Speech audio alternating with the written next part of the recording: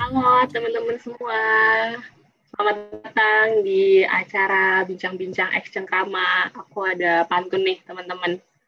Ke kampung makan soto babat, habis itu makan buah delima. Selamat datang sobat di acara Bincang-Bincang Eks Cengkrama. Yeay! Oke. Nah, jadi pembicara kita pada malam hari ini yang udah nggak asing lagi ya teman-teman, yaitu Kak Maria Harfanti. Dia adalah Miss World 2015 dan juga seorang sosial aktivis yang tentu aja di umur 20 tahunnya itu sangat produktif gitu ya. Pernah jadi peserta program pertukaran pelajar di Cina, terus juga pernah bekerja di FMCG gitu dulu.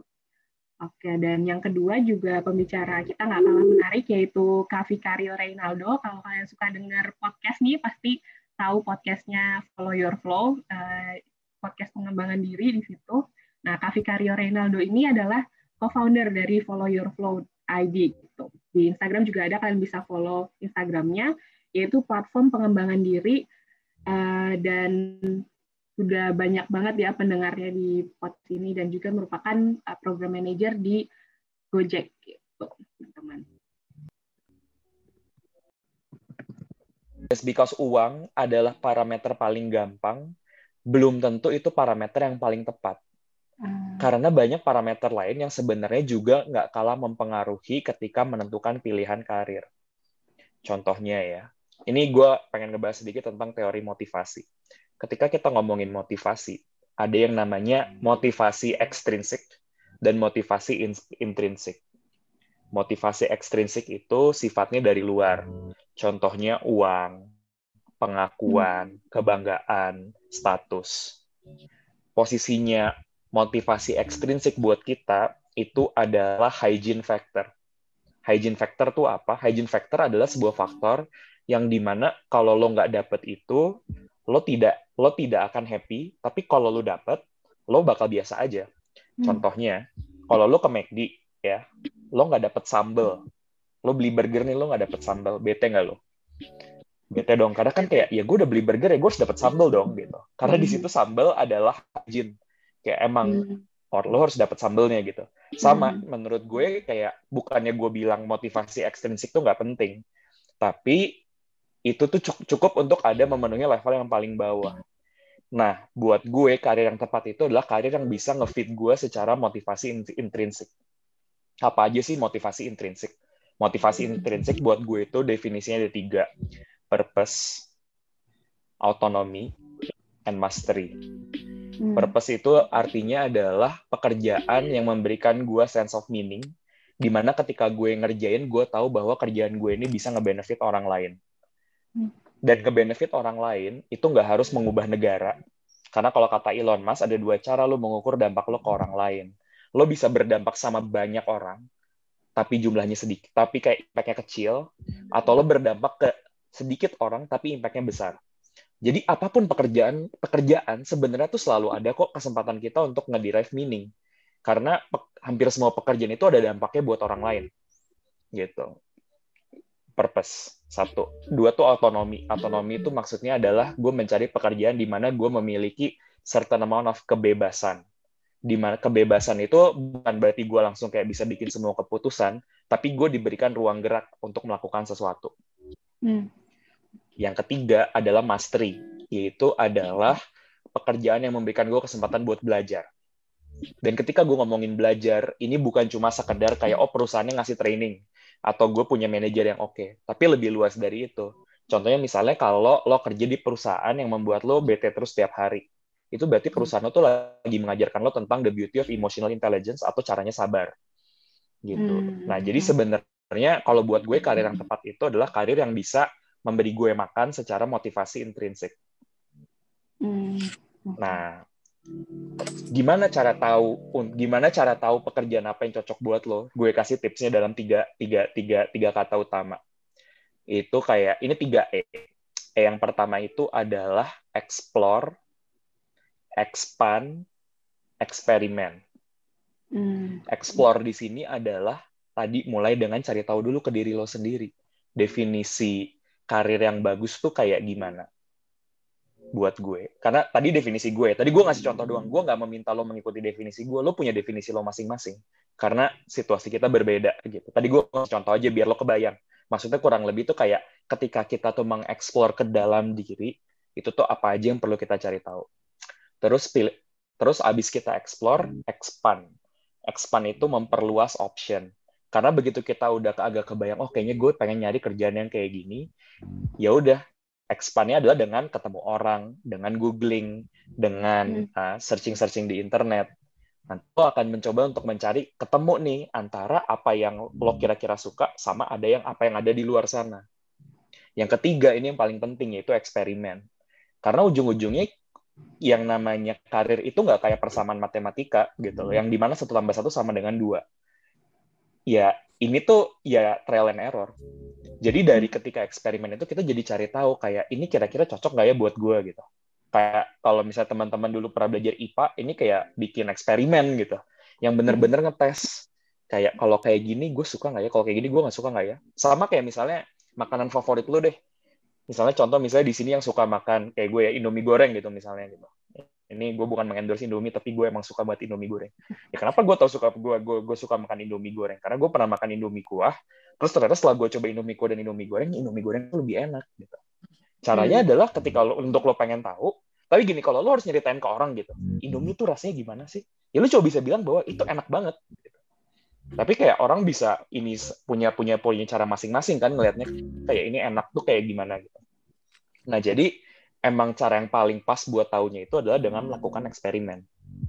Gitu. Eksperimen bisa mulai dari kayak lo coba ngelakuin ini di weekend, bisa juga kayak lo misalnya ngambil course, ngobrol sama orang yang kerja di bidang itu, atau bahkan lo cobain aja kerja di situ. Jadi itu kurang lebih gambaran singkatnya pandangan gue terhadap memilih karir. Gitu.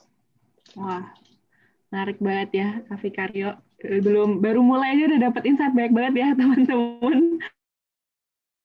Tadi jadi inget 3E, explore, expand, eksperimen, dan juga tepat bagi orang-orang belum tentu sama semua gitu ya. Gitu. Tapi kalau versinya Kak Vikaryo itu adalah ketika memenuhi motivasi intrinsik gitu, purpose, otonomi, dan mastery-nya gitu. Kita menemukan bisa bermanfaat buat orang lain, terus juga dikasih kebebasan, dan juga kita punya kesempatan buat berkembang. Nah, kalau menurut Kak Maria gimana nih, Kak? Gimana sih cara kita nih menentukan karir yang tepat kalau versinya Kak Maria? Iya, sebenarnya Vikaryo komplit banget ya. Bahkan aku jadi teringat zaman kuliah lagi, maklum udah late 20s, sudah lama gak kuliah. Dan aku setuju sama yang ia sampaikan, faktor intrinsik itu adalah faktor yang menurut aku lebih menentukan kita bisa stay in the long run atau enggak dalam sebuah perusahaan. Ataupun kalau kita kira-kira dalam industri itu kita bisa stay lama atau enggak. Nah, selain faktor intrinsik tadi, exploring diri itu juga benar banget. Kayak aku sekarang mungkin aku lebih ke sharing aja ya, karena secara teori tadi udah dibahas kupas tuntas. Kayak aku bantu yayasan korporasi Java Confit, namanya Java Foundation, itu geraknya di pendidikan agrikultur. Tapi side hustle aku ada beberapa nih, selain jadi pembicara, puji Tuhan ada tawaran juga untuk jadi newscaster mulai di akhir Januari nanti. Terus aku juga pengen bikin bisnis sama temanku gitu, karena menurut aku itu adalah tahapan eksplorasi yang harus aku laluin untuk bisa tahu nantinya ini aku akan kemana sih fokusnya gitu. Walaupun sekarang aku merasa aku udah cinta banget di dunia sosial, tapi nggak menutup kemungkinan bahwa skill aku tertutup di situ saja gitu. Jadi ketika nanti teman-teman udah masuk kantor dan ada ada rekan kerja yang menawarkan side hustle, misalnya kayak bikin bisnis bareng yuk, atau kayak coba belajar trading yuk, ya coba aja diselami. Siapa tahu itu memang interest kamu dan kamu kuatnya di situ. Mungkin itu aja aku share untuk nambahin. Oke, jadi intrinsik tadi dan juga exploring itu hal yang penting banget ya teman-teman. Berarti mau ngingetin lagi nih teman-teman, kalau misalnya mau ada pertanyaan boleh langsung share aja ya di chat, atau mungkin punya pandangan lain atau punya pengalaman sendiri nanti juga boleh share kok gitu. Jadi nanti langsung share aja di chatnya ya. Oke deh. Nah, mungkin kita lanjut ke pertanyaan selanjutnya ya, Kak Maria dan Kak Vikaryo. Kapan harus keluar nih dari pilihan karir yang kurang tepat? Ketika kita mungkin udah ngerasa nggak nyaman tuh gimana sih Kak cara taunya akhirnya kita harusnya mungkin pindah ke karir yang lebih tepat nih gitu. Mungkin Kak Maria boleh jawab dulu Kak. Kalau menurut aku, ketika kita udah mulai ngerasa karir ini tuh nggak mengembangkan potensi aku, karir ini tuh malah buat aku istilahnya nggak pengen explore lebih lagi, itu adalah saat dimana kita udah mulai harus nyari kesempatan lain yang bikin kita lebih belajar. Iya, karena kalau kita terus di satu tempat yang misalnya kamu potensinya segini nih, tapi kamu cuma disuruh lakuin sedikit, kecil, itu aja, dan ternyata jauh dari minat kamu, itu nggak akan juga buat emotional health. Pasti tiap hari bawaannya males ke kantor, tiap hari bawaannya stres, tiap hari bawaannya sedarnya aja lah ngerjain gitu. Jadi ketika kamu bisa bener-bener merealisasikan apa yang ada di pikiran kamu, terus kamu juga bisa memaksimalkan kreativitas kamu, itu adalah kerjaan yang sebenarnya bisa kamu coba tekenin. Oke. Jadi ketika kita merasa nggak mengembangkan diri ya Kak, baru akhirnya kita bisa mungkin coba pindah pekerjaan. Dulu juga pernah nih ada orang yang pernah bilang, mungkin bahasa singkatnya. Gimana Kak? Kurang tantangan.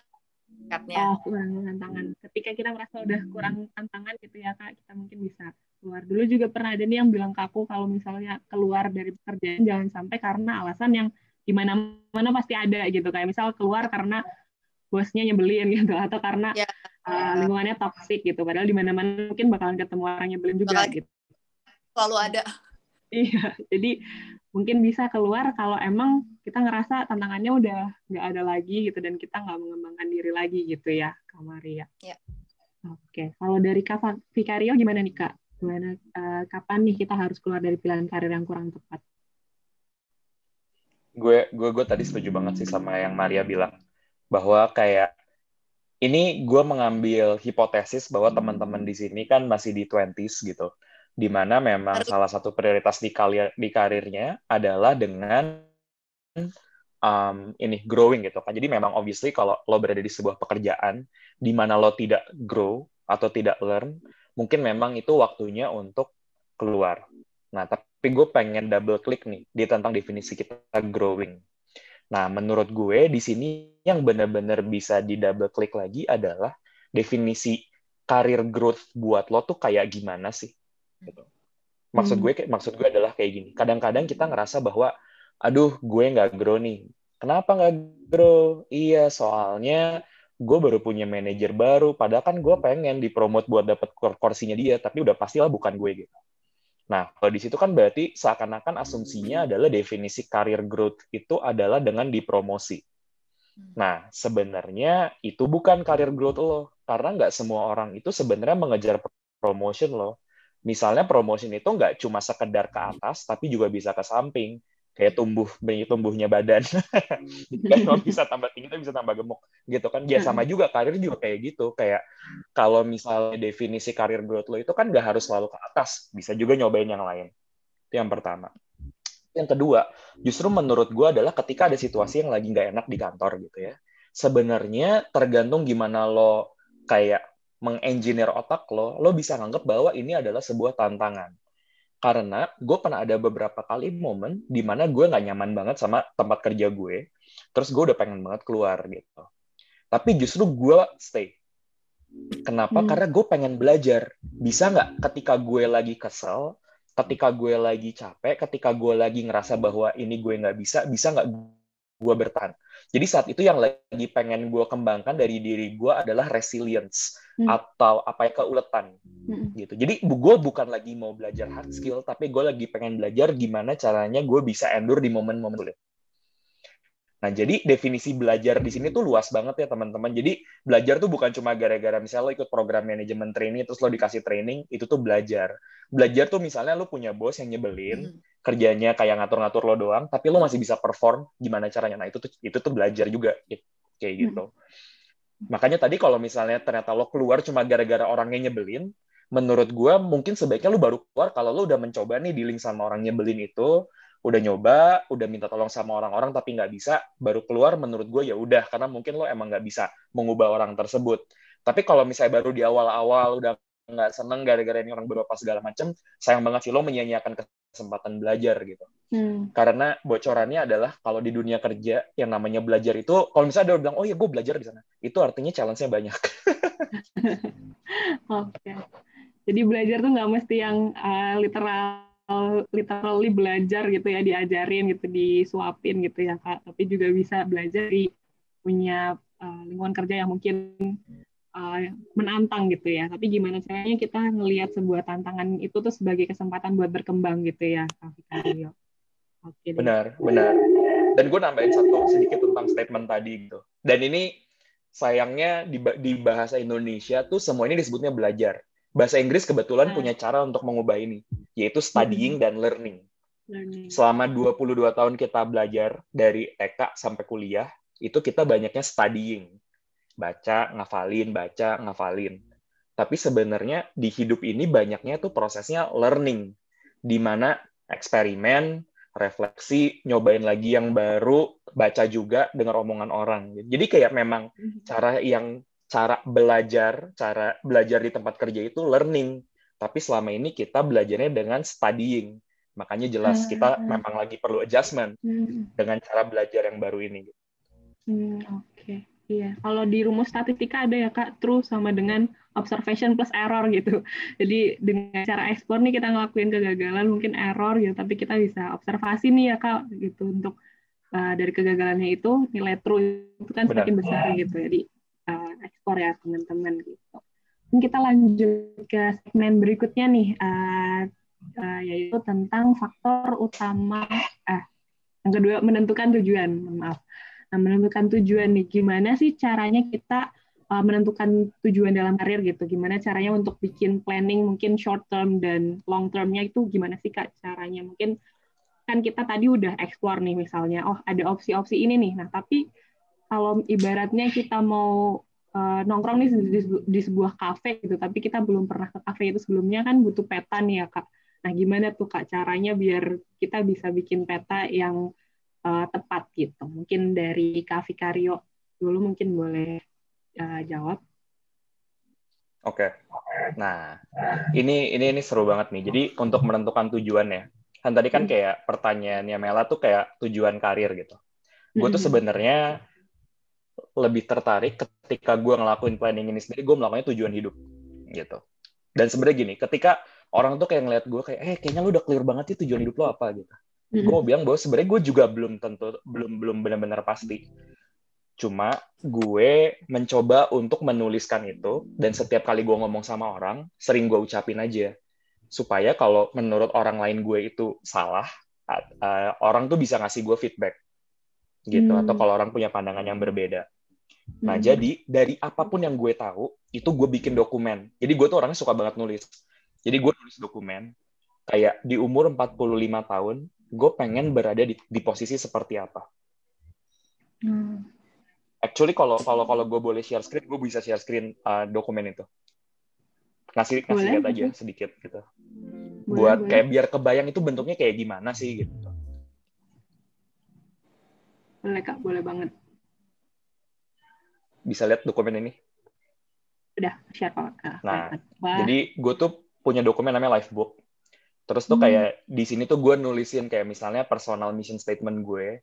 Terus kayak vision gue misalnya kayak secara keuangan, secara karir, secara sosial. Kayak misalnya kayak dari istri, anak, kayak keluarga gue, teman-teman dekat di universe, physical, terus kayak community, terus kayak value apa yang gue percaya. Sebenarnya semua yang ada di sini pasti punya jawabannya, cuma kadang-kadang nggak ditulisin aja. Gitu. Ini kayak value apa yang gue percaya. Terus kayak misalnya prinsip-prinsip apa yang gue percaya juga yang sejalan dengan value tersebut. Kayak gitu. Wow, keren banget Kak. Jadi sebenarnya lo semua tuh, tadi tujuan gue nge-share sebenarnya lebih kayak memberikan bayangan ke teman-teman bahwa sebenarnya lo bisa juga memulai itu sekarang gitu. Dan yang sering banget kejadian adalah ketika orang itu bilang, oh gue menentukan tujuan gue mau jadi apa, sering banget kita tuh tujuannya kayak agak-agak limiting yang kayak, oh gue pengen jadi VP, gue pengen jadi presiden gitu. Gue mendapat tips waktu itu daripada lo nentuin yang sangat spesifik, mendingan lo nentuin lo pengen berada di lingkungan yang seperti apa. Nah kayak tadi tuh misalnya kayak di karir, goal gue satu, be so good they can ignore you. gue pengen jadi orang yang sangat jago di bidang gue. Kenapa? Kalau gue jago di bidang gue bisa milih gue mau kerja sama siapa, gue mau ngerjain apa. Apa gue mau jadi apa tuh gue belum tahu gitu. Kayak ada kemungkinan nih kalau gue dikasih jalan gue mau jadi menteri gitu.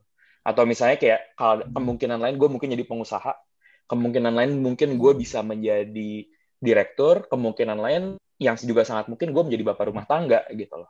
Tapi apapun pekerjaannya itu tuh sejalan dengan apa yang tadi gue tulis. Jadi gue ngerasa bahwa gue tetap punya banyak banget pilihan di hidup ini, tapi gue tetap menjadi diri gue sendiri gitu. Dan dokumen tadi itu gue update secara berkala gitu. Sebenarnya gue belum update tanggalnya. Sebenarnya gue baru update dokumen itu kayak beberapa bulan yang lalu kayak gitu. Karena setiap kali gue kepikiran kayaknya value ini nggak cocok lagi di gue gantilah kayak gitu. Jadi itu cara gue menentukan tujuan gitu. Jadi apakah itu pasti? Enggak, karena mungkin besok gue dapet, let's say, amit-amit gue kena penyakit yang dimana kayak umur gue tinggal 3 bulan gitu. Ya mungkin berubah lagi tujuan gue gitu. Tapi seenggaknya saat ini yang gue mengerti ya gue taruh di dokumen tadi gitu. Oke. Jadi yang penting arahnya ya ke Vicario kemana gitu, karena punya nilai tadi, dan nilai kan sifatnya nggak ada ujungnya gitu ya. Kalau tujuan kan ya udah habis ini terus apa setelahnya gitu ya. Jadi lebih ke lingkungan yang seperti apa gitu yang pengen kalian punyai gitu ya. Yes. Dan keren banget sih Kak ditulis gitu ya. Aku sebenarnya juga punya individual development plan juga, cuma itu dulu karena tuntutan tugas, tapi akhirnya udah jarang aku update lagi gitu. Nih lihat punya Kak Vicario jadi termotivasi nih, kayaknya aku harus update lagi nih. Jadi kalau dari Kak Maria gimana nih Kak? Mungkin gimana cara yang versinya Kak Maria nih menentukan planning tujuan jangka pendek dan tujuan jangka panjang gitu. Iya. Mungkin sebelum aku jawab, aku pengen bilang Vicario rajin dan neat banget orangnya, karena nggak semua orang bisa meluangkan waktu untuk bikin kayak gitu. Jadi thumbs up. Dan buat teman-teman itu salah satu saran yang menurut aku keren banget sih kalau kalian bisa lakuin gitu. Kalau dari aku pribadi mungkin tidak sedetail Vicario ya. Aku lebih tujuan hidup aku bagi menjadi 2. Yang pertama itu karir, yang kedua keluarga. Dan di setiap tujuan ini aku taruh time plan-nya. Jadi misalnya menentukan tujuan 1 aku butuh berapa lama, menentukan tujuan kedua dan seterusnya seperti itu. Selain time plan, aku tulis tahapan-tahapan yang harus aku lakukan untuk mencapai tujuan tersebut. Kayak misalnya sesimpel kalian begitu lulus mau masuk FMCG, tapi kalian merasa bahasa Inggris kalian kurang bagus dan kalian les bahasa Inggris. Terus merasa communication skill kurang bagus dan kalian lihat banyak YouTube tentang public speaking training atau apapun itu. Jadi aku lebih simpel sih, karir dan keluarga aku buat time plan-nya, lalu aku buat tahapan-tahapan yang harus aku lakukan. Oke. Jadi prosesnya juga perlu ditulis ya Kak Maria, nggak cuma tujuan jangka panjangnya aja atau tujuan besarnya aja, tapi tujuan-tujuan kecil, tahapan-tahapannya untuk mencapai tujuan besar itu juga perlu ditulis. Satu-satu kan cek, terus kalau misalnya kira-kira yang ini udah bisa nggak jadi tahapan itu perlu aku pursue dari orang lain, coret gitu misalnya. Oke. Jadi biar tahu juga progresnya udah sampai mana gitu ya. Oke. Kalau kita lanjut nih ke segmen berikutnya, tapi ini masih nyambung nih sama pertanyaan tadi. Kan tadi kita udah bikin tujuannya nih, misalnya udah bikin petanya gitu ya ibaratnya. Kira-kira skill apa aja sih emang yang dibutuhkan untuk mencapai tujuan yang mau kita capai gitu. Ini tujuan secara general tuh ya, mungkin yang luas gitu. Skill set apa aja sih yang penting gitu, dan mindset apa yang harus dimiliki nih sama orang yang pengen mencapai tujuannya gitu. Mungkin dari Kak Maria dulu. Oke, kalau menurut aku Eki adalah confidence. Dimana kalau kalian itu percaya diri, kalian pasti bisa perform. Kalian ada di mana aja tuh pasti bisa. Lebih ada grit gitu untuk menjalani segala sesuatu. Kedua adalah leadership. Leadership di sini artinya bukan menjadi pemimpin perusahaan atau menjadi pemimpin tim yang jumlahnya besar, tapi sesimpel memimpin diri kalian sendiri. Misal, kalian pulang kantor, capek, terus orang tua kalian nyuruh kalian sesuatu yang kalian tuh males banget ngelakuin. Kalian bisa milih, kalian bete dan jutek ngelakuinnya, atau kalian tetap senyum dan nice sama orang tua kalian yang udah nungguin kalian seharian untuk pulang dan makan bareng. Kalau kalian bisa nice, berarti kalian udah punya leadership untuk diri kalian sendiri, dan itu thumbs up, itu keren. Nah, yang ketiga, jadi leadership itu bukan sesuatu yang unachievable ya, karena kita sendiri pun pasti punya leadership kalau kita emang mau. Yang ketiga adalah adaptability. Kita harus bisa beradaptasi dimanapun kita berada, karena yang namanya kantor itu pasti akan selalu banyak perubahan, dan kita harus jadi orang yang bukan resist to change, tapi eager to change gitu. Kita jangan malu, kita jangan takut ngadepin perubahan, kita harus bisa ngikutin alurnya. Jadi ikutin alur kita gitu ya, Kak Maria. Tapi bukan berarti kita ikutin alur aja gitu ya, orang pada kayak gimana terus kita ikutan gitu, bukan ya? Kalau aku adaptable, punya leadership dan punya confidence sih, itu penting. Jadi ya, confidence, leadership dan adaptability itu penting banget ya teman-teman gitu. Jadi kita bisa punya grit, dan leadership nih bukan berarti kita leadership nih menurut Kak Maria itu pasti dimiliki orang, atau maksudnya itu pasti orang tuh ada yang mungkin lebih cenderung bisa ngembangin leadership, atau sebenarnya semua orang tuh bisa punya leadership sih Kak? Atau mungkin ada orang-orang tertentu yang sebenarnya dari lahir gitu punya leadership gitu? Aku percaya memang ada natural born leaders ya, jadi mereka ditaruh dimanapun mereka kan pasti bisa mimpin. Tapi leadership itu bisa dipelajari juga asal ada niat gitu. Ya sesimpel tadi, kita bisa selalu pelihara mood kita di situasi apapun, tetap nice sama orang, tetap bisa milih untuk present your best self gitu, tanpa kita kelihatan moody, tanpa kita kelihatan males gitu. Itu juga leadership menurut aku. Oke. Jadi bisa dipelajari ya, Kak Maria. Tapi jangan kita ngeblok diri kita ya, kayak aku orangnya introvert banget jadi nggak bisa mimpin gitu. Aku jadi nggak punya. Dan aku sebenarnya lebih masuk ke leadership diri sendiri, karena kalau leadership memimpin orang mungkin teman-teman udah banyak lah dapat training gitu. Tapi lagi-lagi belum tentu orang mimpin banyak orang nih di perusahaan bisa mimpin dirinya sendiri loh. Jadi harus start within yourself. Leadership starts within yourself. Wow, keren. Kalau dari Kak Vikario gimana nih Kak? Skill set dan mindset apa sih yang penting untuk dimiliki orang-orang di umur 20 tahun ini? Gue tadi setuju banget sih tentang yang Maria bilang, confidence, leadership. Tadi itu satu lagi kalau nggak salah, confidence, leadership, apa satu lagi apa Maria? Adaptability, iya benar. Itu kayak tadi gue setuju banget sama 3 itu sih, karena menurut gue 3 hal itu tuh bakal muter-muter terus selama kita mau kerja sendiri, mau kerja sama orang, mau kayak jadi profesor gitu. 3 hal itu tuh akan selalu ada gitu. Tadi sebenarnya Mela menyebut sesuatu yang pengen gue double klik juga sih, tentang kan tadi lo bilang bahwa kadang-kadang kita suka bilang bahwa aduh gue introvert nih, gue nggak bisa jadi leader gitu. Basically yang pengen gue coba sekarang bedah sedikit adalah gimana caranya bisa dapetin skill-skill yang tadi Maria sebut, adaptability, leadership, dan confidence. Menurut gue underlying mindset yang penting adalah, ya mungkin kalau udah pernah denger ini sebelumnya nggak apa-apa, growth mindset.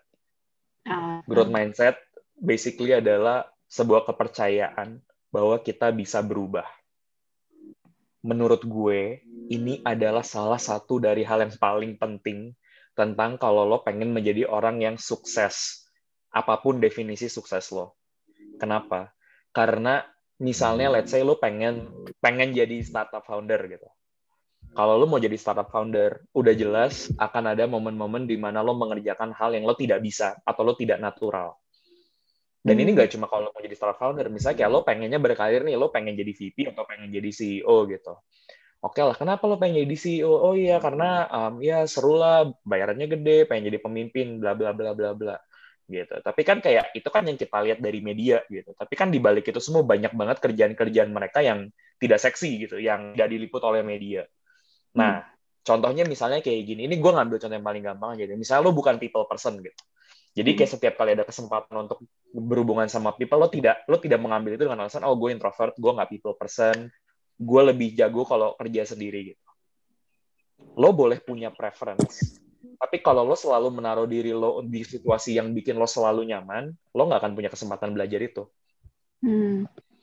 Jadi kayak misalnya kayak benar tadi yang kayak Maria bilang, ada orang-orang yang natural born, di mana orang-orang itu mungkin lebih gampang untuk memiliki skill-skill leadership. Tapi skill leadership ini bisa banget dipelajari. Dan itu butuh growth mindset. Dan menurut gue itu salah satu hal yang gue wish gue tahu ketika gue lebih muda. Karena tuh gue picky banget, kayak misalnya gini, gue nggak mau belajar accounting. Karena menurut gue kayak, aduh accounting susah banget, boy. Kayak gitu. Terus tiba-tiba di kerjaan gue tuh ada di mana kayak gue disuruh bikin business plan. Terus gue kayak, mati deh gue. Kayak, gue nggak ngerti finance-financean. Tadi tuh, Mela nyebut statistik, gila. Dulu tuh gue pas kuliah statistik, gue nggak pernah dengerin dosen gue gitu. Semoga dosen gue nggak ada di call ini, kelihatannya sih nggak ada. Tapi kayak, basically tuh kayak, gue nggak inget apa-apa gitu tentang pelajaran statistik, dan gue agak-agak menyesal gitu. Dulu tuh kayak gue bilang kayak, gue mah orangnya bukan yang kuantitatif gimana banget, jadi kayak udahlah gitu loh. Sayang banget jadinya gue kehilangan kesempatan untuk gue bisa belajar hal-hal baru gitu. Apalagi sekarang kayak data analisis, data scientist tuh kan kayak makin populer ya. Terus kayak gue sedangkan analisis data gue tuh cupu banget gitu loh.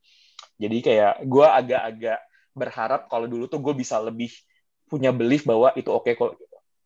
Sama kayak misalnya juga dulu gue nggak suka desain gitu. Tapi gara-gara gue bikin Follow Your Flow, gue pertama kali bikin desain bikin poster di tahun 2020 kayak gitu. Kayak, ya tapi kayak kalau gue mau bikin konten ya gue mesti mengalahkan diri gue sendiri. Gitu. Jadi itu menurut gue ketika lo bisa menggunakan berbagai macam challenge yang ada di hadapan lo dengan growth mindset, menurut gue apapun yang lo bakal achieve great things. Oke. Jadi melengkapi Kamaria tadi ya, gimana kita nih punya confidence, leadership, sama adaptability adalah punya growth mindset itu kuncinya gitu ya Kak. Karena kalau misalnya kita ibaratnya ngelabelin diri kita apalagi ke hal-hal negatif gitu ya, ibaratnya jadi kayak shortcut gitu ya Kak. Gimana kita tuh berperilaku gitu. Oh, aku emang orangnya pendiam, jadi nggak bisa nih kalau public speaking gitu. Padahal public speaking bisa dipelajarin semua orang gitu ya. Vicario. Oke deh. Nah, kira-kira nih menurut Kak Vicario dan Kak Maria, penting nggak sih kita tuh punya mentor gitu untuk bisa punya skill-skill tadi gitu ya? Dan gimana caranya kalau misalnya kita udah punya mentor, gimana caranya kita maksimalin fungsi mentor itu? Mungkin dari Kak Vicario dulu. Oke. Menurut gue tergantung, pertama-tama definisi mentor dulu nih kita samain. Kadang-kadang, menurut gue definisi mentor yang gue kurang suka, ini terserah kalau ini definisi mentor lu nggak apa-apa, jadi gue memberikan pandangan lain aja gitu. Kadang-kadang definisi mentor adalah gini, gue belum bisa ngerjain, gue pengen ngerjain ini dan pengennya benar, gue pengen nanya deh ke orang yang bisa bikin gue ngerjain ini dengan benar gitu. Itu menurut gue definisi yang kurang tepat. Kenapa? Karena itu sebenarnya adalah habit-habit yang membuat kita jadinya nunggu kayak disuapin gitu. Gitu. Jadi kayak, aduh, gue nggak bisa maju nih, gue butuh mentor gitu. Enggak, lu nggak butuh mentor, lu butuh motivasi dan butuh disiplin gitu. Jadi menurut gue itu yang pertama ya. Jadi definisi mentor buat gue itu tuh nggak cuma orang, dan itu nggak cuma orang yang lebih tua atau lebih senior dari gue. Itu bisa orang, itu bisa barang. Jadi contohnya mentor favorit gue adalah buku. Kenapa? Karena menurut gue buku itu menjelaskan apa yang penulisnya itu pikirkan gitu. Jadi misalnya let's say lu suka sama siapa, Barack Obama gitu. Wah, terus kayak, gue pengen banget ketemu Barack Obama gitu. Tapi kalau bahkan lu nggak baca bukunya Barack Obama, mendingan lu nggak usah ketemu Barack Obama dulu. Baca aja dulu bukunya gitu. Gitu. Jadi kadang-kadang kita, nggak mau, gue mau saya ketemu orang, karena kayaknya kalau ketemu rasanya lebih wow. Rasanya lebih wow. Tapi sebenarnya kayak belum tentu itu lebih wow gitu. Sama misalnya kayak gini, lu datang nih ke sesi ini gitu, buat dengerin gue ngomong gitu. Mungkin sebenarnya lo bakal lebih banyak dapat value ya kalau lo nge-scroll IG-nya Follow Your Flow dari bawah, terus lo dapetin semua lesson ya. Karena ini kan semua yang lagi gue kepikiran sekarang kan. Sedangkan yang udah kita post di Instagram kita itu adalah konten-konten yang memang kita udah pikirin gitu. Jadi definisi mentor tuh nggak cuma langsung ketemu orang, tapi juga bisa belajar dari buku, atau misalnya contoh mentor ya. Ini mentor gue tentang gratitude adalah tukang kebab dekat rumah gue. Gitu. Gimana tuh? Kenapa? Karena adek gue meng-highlight bahwa tukang kebab dekat rumah gue ya, itu nggak pernah nggak senyum.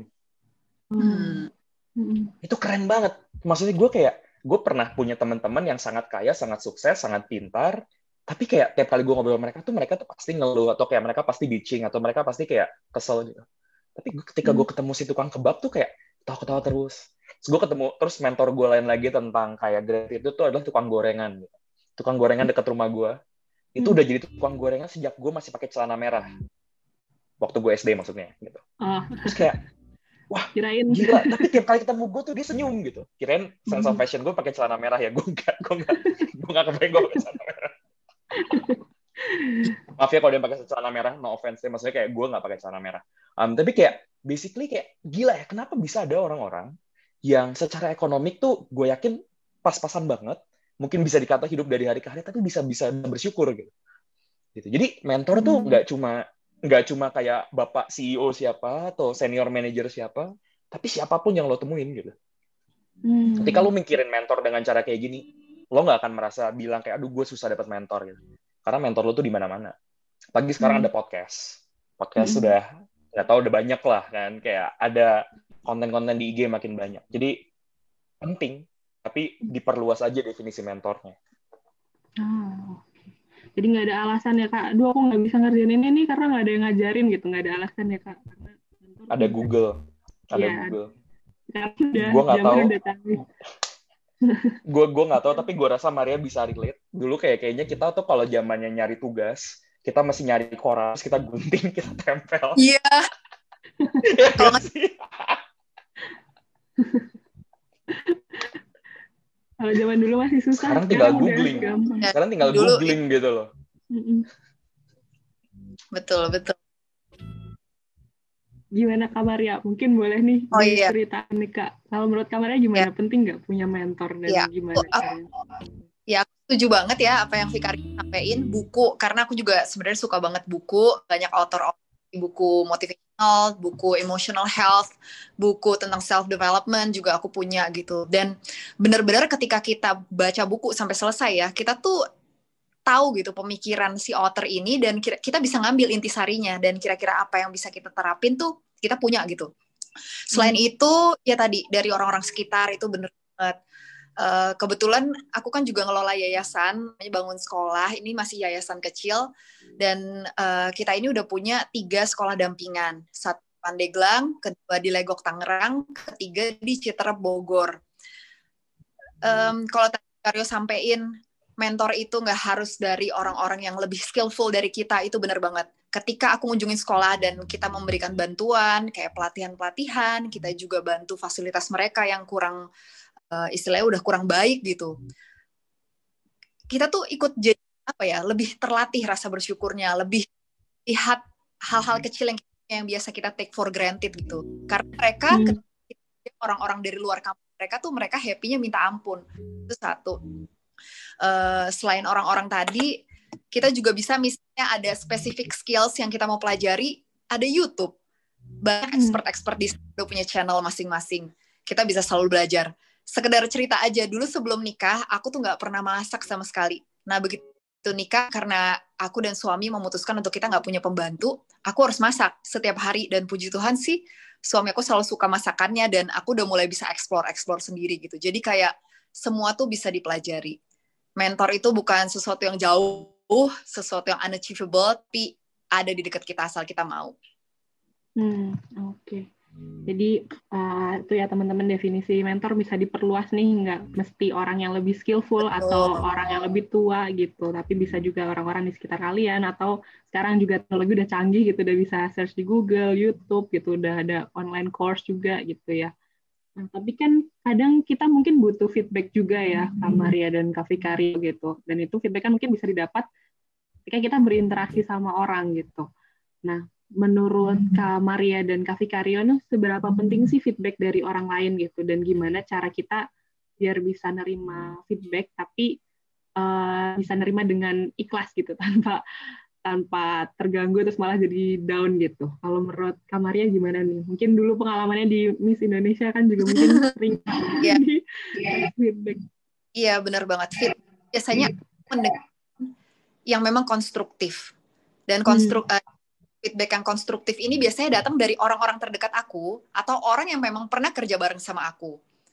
Jadi di luar feedback yang konstruktif, aku nggak mengalokasikan waktu untuk istilahnya berusaha menyerap feedback itu ke dalam diri aku gitu. Karena ada satu quote kayak don't waste your time on things that don't matter gitu. Jadi menurut aku, dengarkanlah feedback, tapi pilahlah itu. Ketika itu konstruktif, maka dengerin dan serap baik-baik. Tapi ketika itu tidak konstruktif dan kayak kritisi yang tidak membangun, menurut aku nggak perlu didengerin. Oke, iya. Setuju banget, Kak. Jadi ketika ada orang yang ngasih feedback, ambil feedback yang emang membangun gitu ya. Ketika feedbacknya cuma untuk jatuhin kita, ya udah anggap aja angin gitu ya, ibaratnya yang lewat nggak perlu ditanggepin. Ini BTW Kak Vikario nge-share tentang mentorship ya teman-teman, kalau mau disimpan linknya mungkin di blog dari Kak Vikario di media, mungkin boleh dibaca ya teman-teman. Nah kalau menurut Kak Vikario gimana nih Kak? Kalau menurut Kak Vikario penting nggak sih punya feedback dari orang lain gitu, dan gimana nih caranya biar nerima feedback dengan baik? Oke.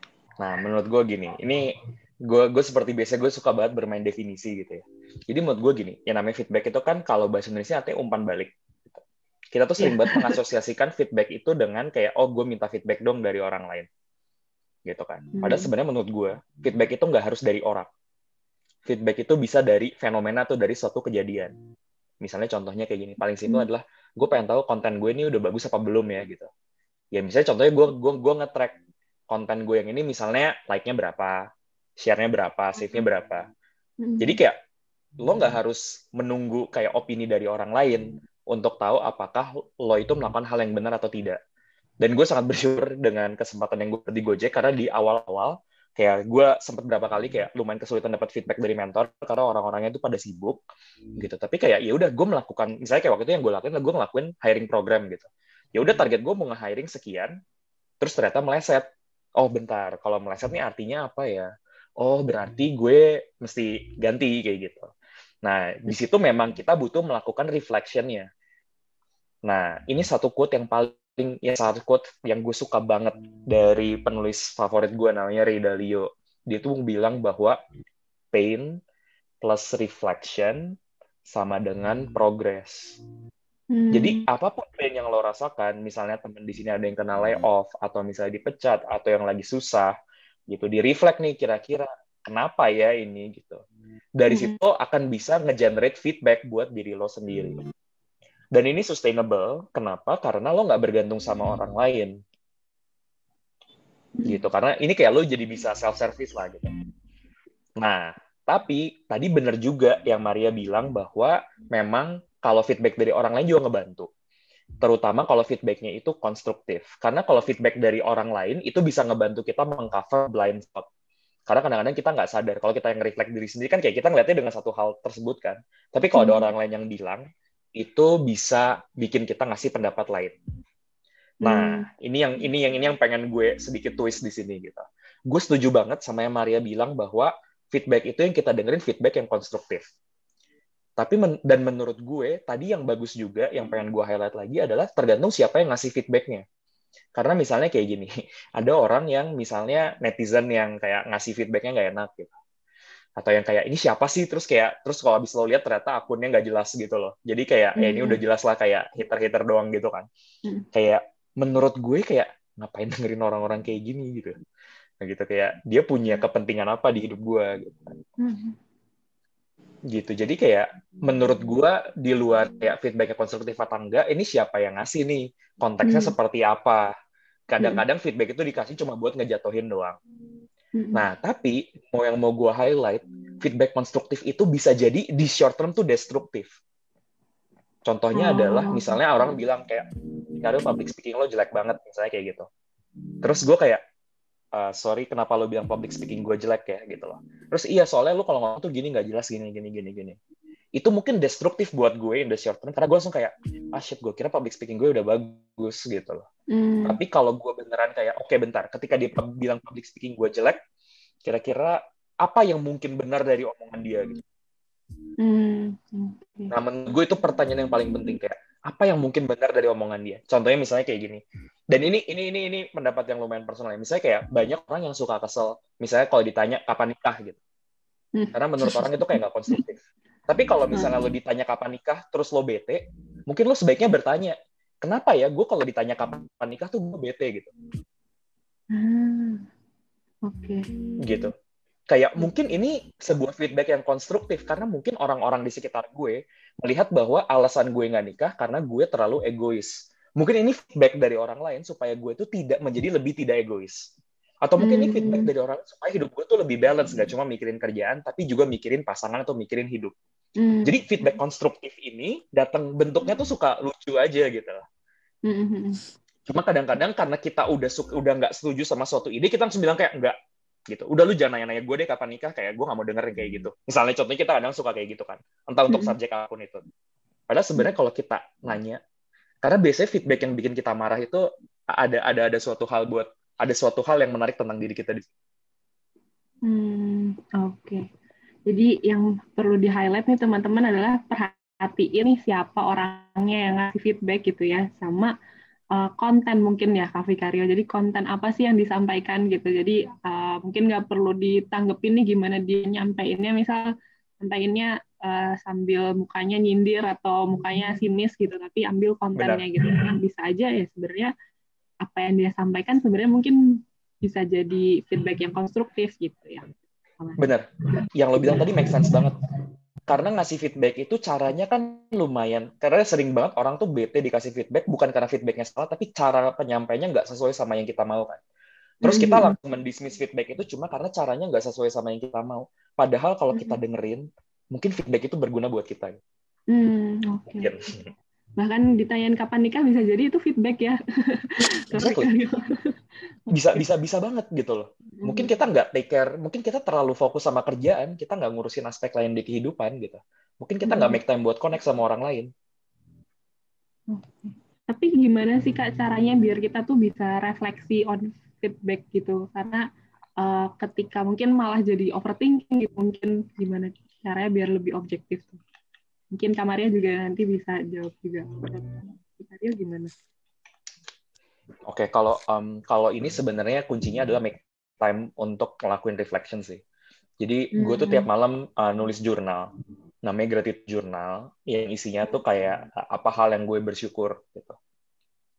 Gue bentar ya, gue refresh. Jadi sebenarnya di sini tuh udah ada template-nya, lo tinggal ngikutin aja kalau pakai tools yang namanya Notion ini. Jadi misalnya contohnya adalah lo klik aja new, di sini lo bikin daily entry. Terus nanti tuh ada kayak pertanyaan-pertanyaan kayak misalnya gini, intensi gue buat besok apa? Apa yang terjadi hari ini? Gue bersyukur buat apa? Dan besok gue mau ngapain? Gue ngelakuin ini tiap malam. Nah ini benar-benar ngebantu gue untuk benar-benar mengingat-ingat lagi gitu, kayak hari ini gue kayak gimana? Apa yang gue belajar gitu.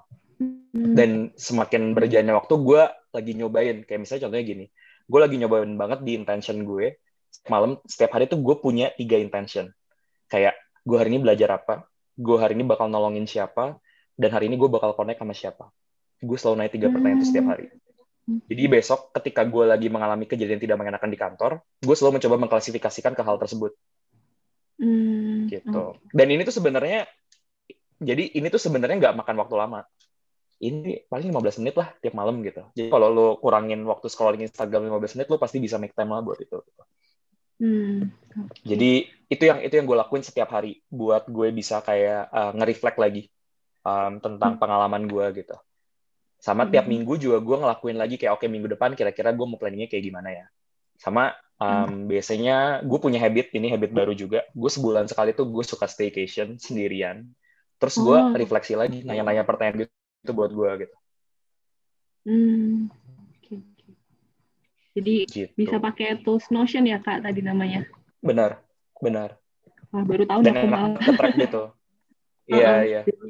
Tapi kalau lo tipenya yang kayak analog, mau ditulis aja, ya silahkan gitu. Itu terserah lo. Kalau gue tipenya lebih digital. Oke. Jadi bisa refleksi dengan cara nanya ini ke kita gitu. Kita hari ini belajar apa, kita hari ini nolongin siapa gitu. Kita hari ini bisa connect sama siapa gitu ya, Kak Vikario kalau versinya Kak Vikario. Kalau versi Kamaria gimana nih biasanya untuk refleksi on feedback gitu? Iya, kalau aku mungkin lebih suka feedback itu dari orang-orang terdekat aku ya. Ya, setiap malam aku selalu waktu ngobrol sama suami aku. Ya, hari dia gimana. Nah, terus kita sama-sama plan besok tuh mau kayak gimana. Aku sama-sama, kita saran. Misalnya ada kerjaan penting, aku harus ngapain. Dia juga kayak gitu ke aku. Begitupun dengan orang tua. Lalu kita tutup dengan doa. Simple sih kalau aku. Oke. Jadi bisa juga ngobrol sama orang terdekat ya, Kak Maria gitu. Dan juga pendekatan diri spiritual gitu. Nah ini ada pertanyaan nih Kak Vikario dan Kak Maria dari Betari. karena lagi ngobrol feedback, sekalian mau bertanya dong ke Kak Vikario atau Kak Maria, gimana ya caranya berdamai dengan perasaan tidak nyaman ketika menerima feedback yang buruk. Sehingga ketika one-on-one dengan manajer selalu muncul anxiety atau kecemasan gitu ya. Padahal sebenarnya diri ini fully aware bahwa feedback itu niatnya baik untuk bertumbuh dan improve, tapi kadang I can help to get rid of the anxious feeling. Gimana tuh? Mungkin dari Kak Maria dulu. Bisa. Iya. Aku sering sih ngerasa, apalagi aku orangnya sensitif. Tapi lagi-lagi balik ke yang tadi sampaikan, leadership nggak harus kita mimpin orang lain, tapi kita harus bisa mimpin diri kita sendiri. Kalau bisa bangkit dari kebetulan kita, dari ke-anxiousan kita itu, dan biasanya aku iringi dengan doa. Aku orangnya memang cukup spiritual kayak gitu, biasanya lebih tenang. Biasanya kita akan lebih kuat untuk situasi dan ngadepin orang yang kita sebelin ini gitu, atau kita anxious kalau berada di dekat dia. Jadi paling untuk remind yourself kalau kamu tuh bisa, kamu tuh mampu, kamu percaya diri, kamu pasti bisa perform, dan kamu berdoa. Oke, jadi biasanya itu at least it always works for me. Oke. Mungkin itu sebenarnya penerapan self love juga ya, Kak Maria. Jadi mengingatkan ke diri kita nih, afirmasi kalau kita pasti mampu kok gitu, dan kita punya pilihan buat bangkit. Iya, dan satu lagi, kalau ada orang yang ngejengkelin di kantor, aku langsung dihadapkan pada dua pilihan. Aku mau bete dan gak maafin dia, atau aku langsung maafin dia, memaklumi kenapa dia begitu, berusaha memposisikan diri aku in her or his shoes, dan aku bisa free dari kebetean aku. Gitu sih. Ya. Jadi ketika aku menghadapkan, bisa mimpin diri aku mau jadi seperti apa nih abis ini. Kalau aku milih untuk bete, aku akan gak perform seharian, aku akan pajang muka jutek. Kalau misalnya aku milih untuk gak bete, aku bisa perform dan aku tetap bisa ya act kindly with everyone around me gitu. Ya, kalau kita memilih untuk memaafkan, kita bebas tuh dari mood-mood yang bikin kita gak produktif. Benar. Jadi sebenarnya kita selalu punya pilihan ya, Kak Maria. Karena kan sebenarnya situasi itu ya gitu ya, tergantung respon kita gitu. Situasinya. Oke, mungkin kalau dari Kak Vikario gimana tuh, Kak? Itu gue setuju banget sih. Kayak memang kita kadang lupa kita punya pilihan gitu. Kita nggak harus bete kok gitu. Kita punya pilihan untuk tidak bete. Dan kalau misalnya ternyata pilihan itu win-win buat banyak orang, ya udah kita memilih itu gitu. Nah, yang gue suka nih dari pertanyaan ini, jadi thank you banget deh. Betari udah nanya nih pertanyaan ini, karena menurut gue gini. Jadi gue selalu suka nih kalau pertanyaan kayak gini kita membedah gitu. Pertanyaannya adalah sebenarnya apa yang bikin lo anxious ketika mendapat feedback buruk? Gitu. Itu pertanyaan yang bisa lo coba reflect. Gitu. Ini gue mencoba menjawab ya, dan mungkin jawaban gue tidak sesuai sama Betari atau mungkin tidak sesuai, tapi mungkin sesuai. Saya gini, gue pernah ada momen di mana gue nggak suka dapat feedback buruk. Kenapa gini? Karena gue percaya bahwa gue itu sebagai orang, gue ini orang yang kompeten, orang yang tahu, dan orang yang pintar dalam hati ya. Jadi kayak gue nggak sih ini publicly gitu. Tapi kayak ini gue lagi mencoba membahasakan apa yang ada di dalam kepala gue sendiri. Dan gue tuh bisa, gue dari berprestasi, jadi gue harus melakukan segalanya dengan perfect. Terus ketika ada yang kayak seakan-akan bilang kayak lo nggak perfect, lo tuh nggak sebagus itu, lo tuh nggak sekeren itu, terus tuh kayak seakan-akan kayak serangan terhadap identitas kita gitu. Bahwa kayak oh berarti gue nggak sekeren itu ya, berarti gue nggak se-know it all itu ya, berarti gue nggak sebisa itu ya gitu. Serangan itu menurut gue yang sering kali dibuat gue tuh bikin gue jadi anxious. Karena ada serangan terhadap identitas gue sebagai orang yang kompeten. Cara supaya nggak anxious lagi in the long term adalah untuk melihat gue identity itu. Antara lo melihat gue identity, misalnya bilang bahwa oh nggak penting buat gue jadi orang yang kompeten. Tapi gue tidak melakukan itu. Tapi yang gue lakukan adalah gue tetap percaya gue orang yang kompeten, tapi gue meredefinisi lagi definisi orang yang kompeten itu seperti apa. Ketika gue agak lebih muda sedikit, aduh terdengar sangat tua, tapi maksudnya kayak ketika gue mungkin ini bahkan tahun lalu gitu ya, atau kayak beberapa tahun yang lalu, buat gue definisi orang yang kompeten adalah orang yang tahu semua jawaban. Tapi sekarang menurut gue definisi orang yang kompeten itu nggak berarti gue harus tahu semua jawabannya. And that's okay. Karena tidak ada orang yang tahu semuanya. Jadi ketika gue nggak tahu jawabannya, ketika gue menanyakan pertanyaan yang kata orang bodoh, gue nggak merasa gue tuh bodoh. Karena gue udah meredefinisi di kepala gue tentang definisi kompeten. Gitu. Jadi dari situ gue bisa pelan untuk memperbaiki momen anxiety tersebut. Dan ini lagi kejadian karena sekarang gue lagi memegang sebuah project gede banget di kantor gue. Terus gue tahu bahwa ini project susah banget gitu. Dan setiap saat tuh gue bisa aja dibilang kayak Ricardo tuh bodoh misalnya gitu. Kalau ada yang jahat bilang ke gue kayak gitu. Dan menurut gue iya emang bener sih, lu bener, gue nggak tahu gitu. Sebaik mungkin gue akan ngelakuin yang gue bisa. Dan kalaupun lo emang anggap gue bodoh, ya udah ya nggak apa-apa. Itu kan lo yang anggap gue bodoh gitu. Dengan standar lo, gue nggak harus ngikutin standar lo gitu. Gue tuh kemarin ngobrol sama temen gue, dan ini bagus banget buat gue share. Temen gue ini orangnya, dia lulusan hubungan internasional, tapi dia masuk ke venture capital. Dan di venture capital, dia sering banget dikasih feedback bahwa lo tuh finance-nya jelek gitu.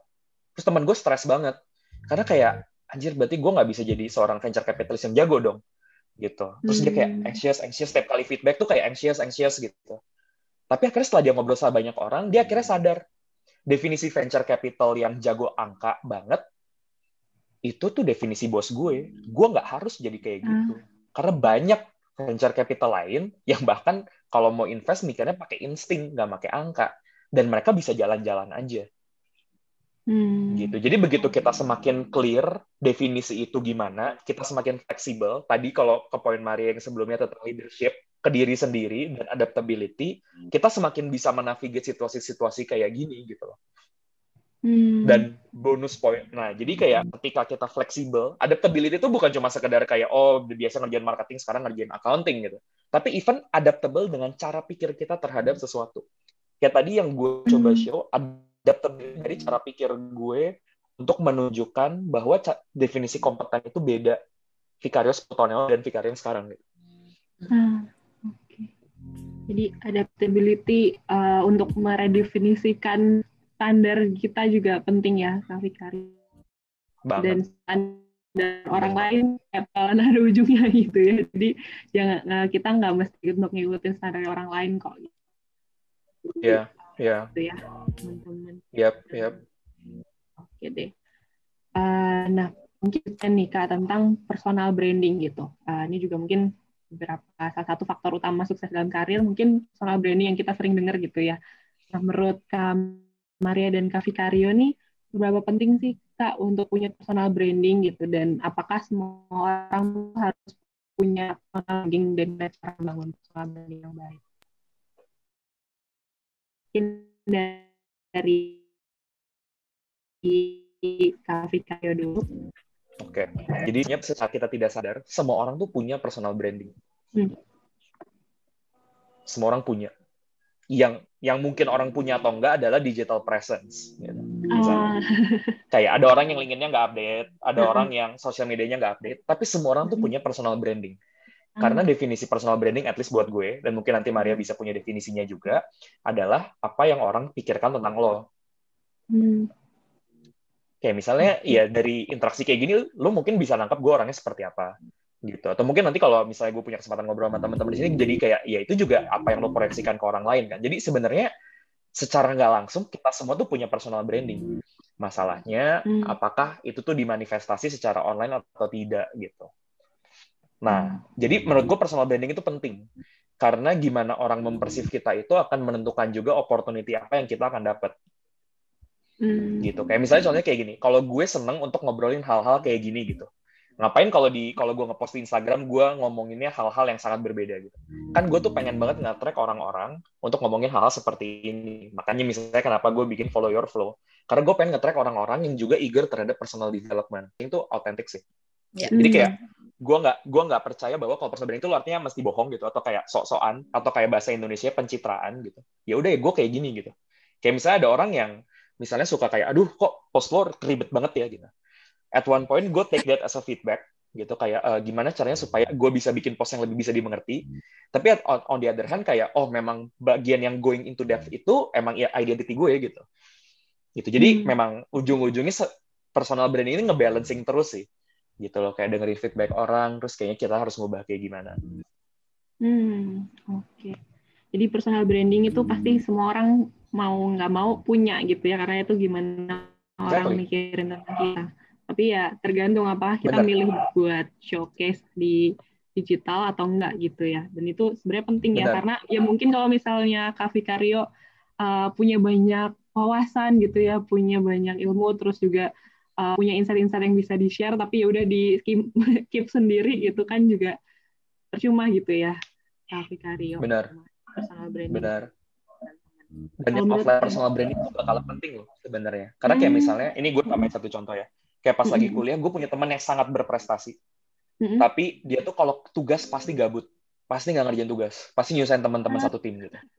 Nah, itu tuh jadinya membuat tension. Karena kayak dia keren, tapi teman-temannya tuh kesel sama dia gitu. Ah, ngapain lah dia cuma sibuk kayak gitu doang, tapi di balik itu dia nggak jelas kayak gitu. Nah, itu juga nggak kalah berbahaya gitu. Oke.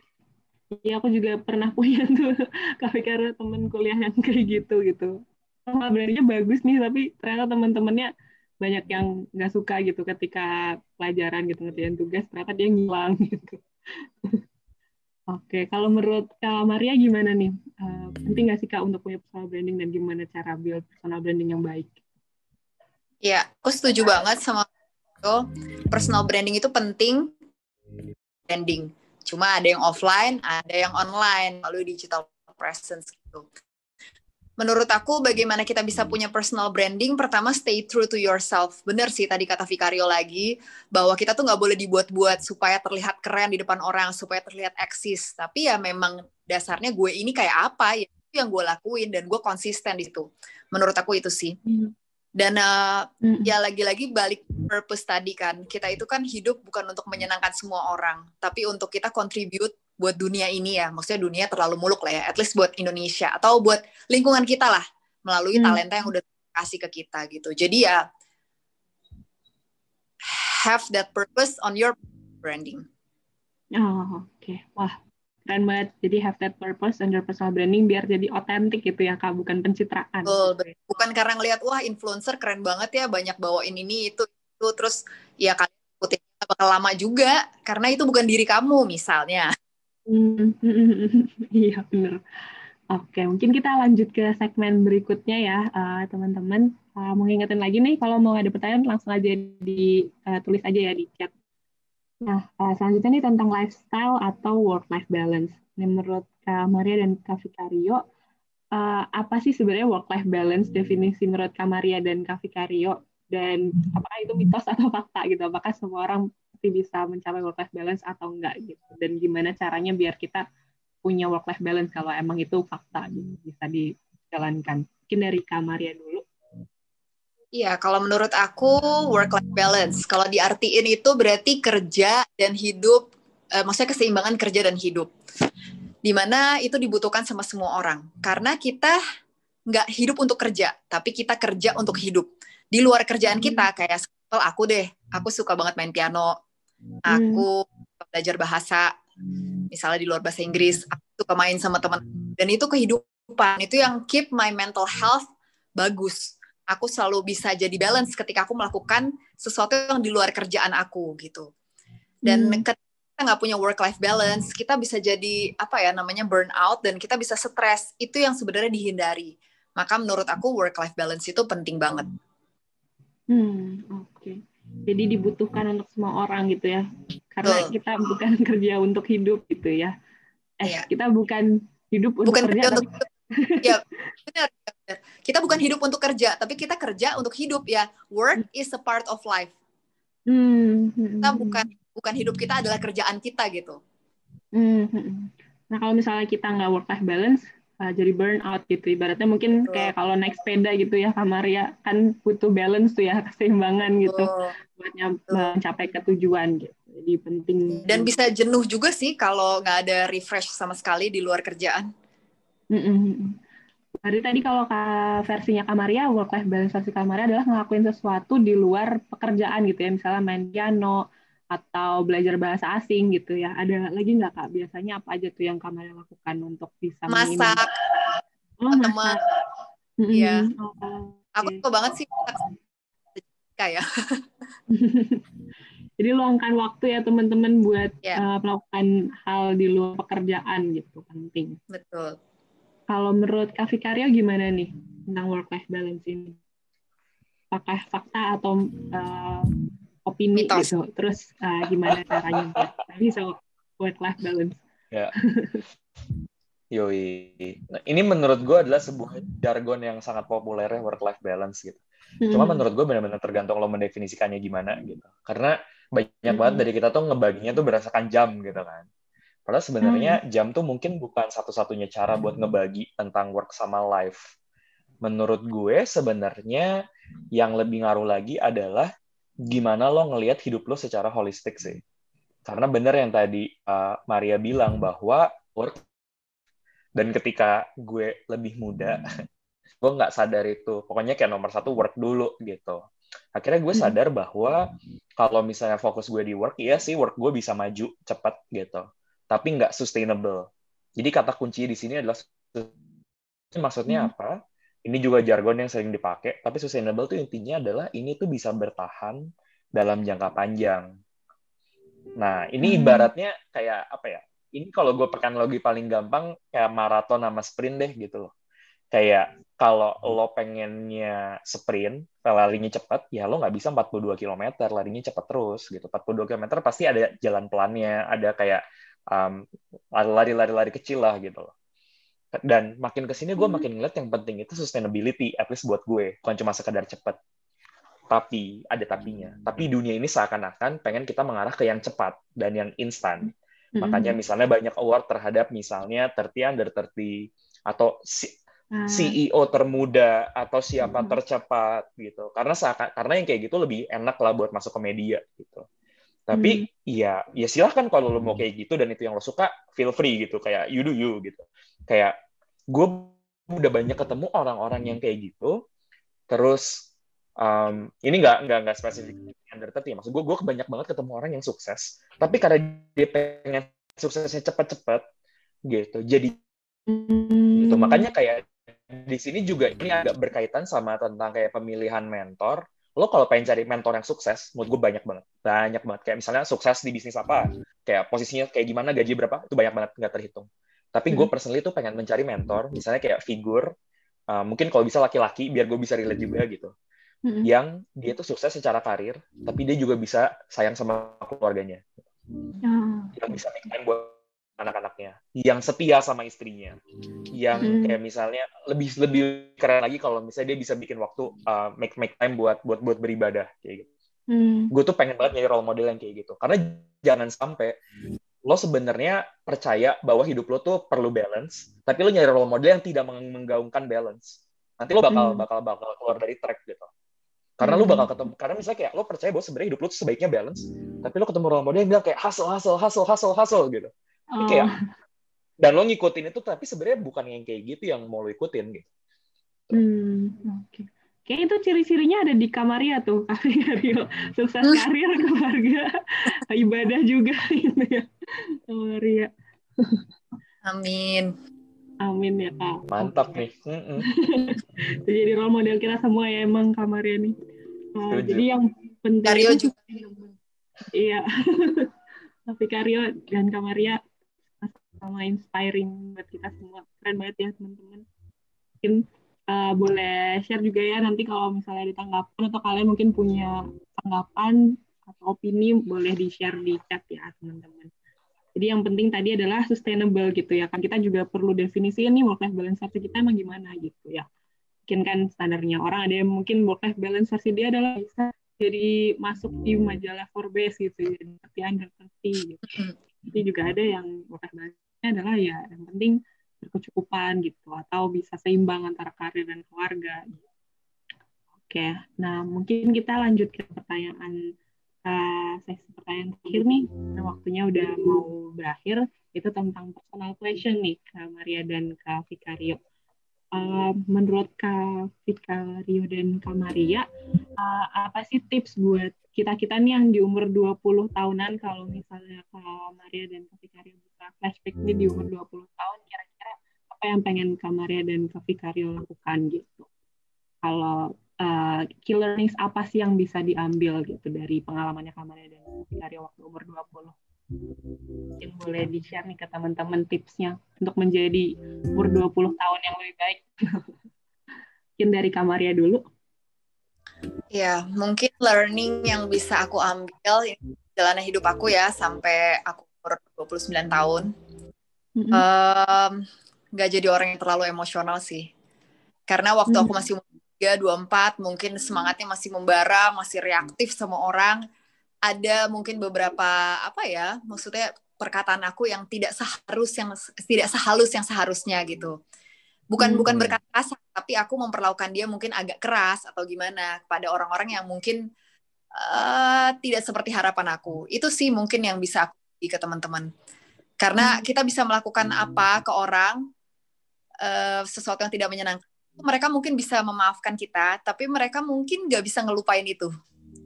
Gitu. Jadi janganlah jadi pribadi yang emosional. Tapi I grew from it, I learned so much from it, dan aku belajar untuk treat everyone with more respect. Bukan terlalu emosional dan treat everyone with respect. Betul. Ada pengalaman tertentu. Tadi Vikario sempat bilang sedestruktif apapun kata-kata orang kepada kita, itu bisa jadi konstruktif dan itu bisa jadi kesempatan. Ada benernya nggak sih omongan itu? Apa sih kemungkinan benernya? Itu bagus banget sih. Untuk sebelum kita reaktif, kita berpikir tentang itu dulu. Di sebelum kita ngerespon, kita reaktif gitu, kita coba pikirin dulu gitu ya, proses dulu gitu. Yeah. Ada pengalaman tertentu nggak Kamaria mungkin kalau mau di-share gitu? Apa sih momen yang waktu itu Kamaria alami gitu? Iya.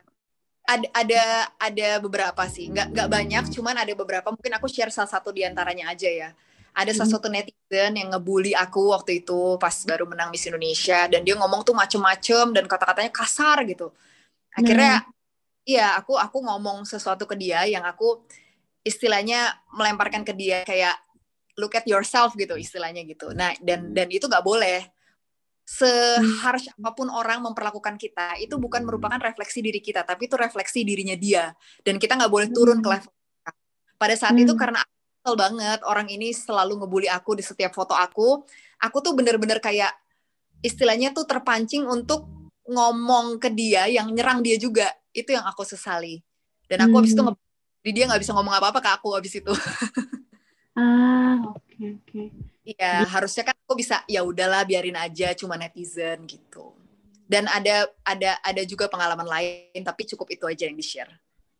Oke, ya pasti banyak banget ya Kamaria pengalamannya, salah satunya apalagi jadi public figure gitu kan, pasti orang-orang punya ininya sendiri-sendiri. Gitu. Tapi yang penting selain kita, tapi setelah itu aku minta maaf sama orang itu. Saya minta maaf kalau ada yang tidak enak. Semoga kamu bisa memahami posisi saya, bla bla bla. Dan dia bilang, oh ya nggak apa-apa, gue minta maaf. Biasanya kalau kita udah berusaha untuk being humble dan kita minta maaf, dia akan sadar juga, gue kok yang lebih salah, gue yang mulai, misalnya gitu. Ya, jadi kita evaluasi diri kita belajar dari kesalahan kita, itu yang paling penting. Oke. Evaluasi, jangan emosional dan be humble gitu ya, Kamaria. Oke. Kalau dari Kak Vikario gimana nih?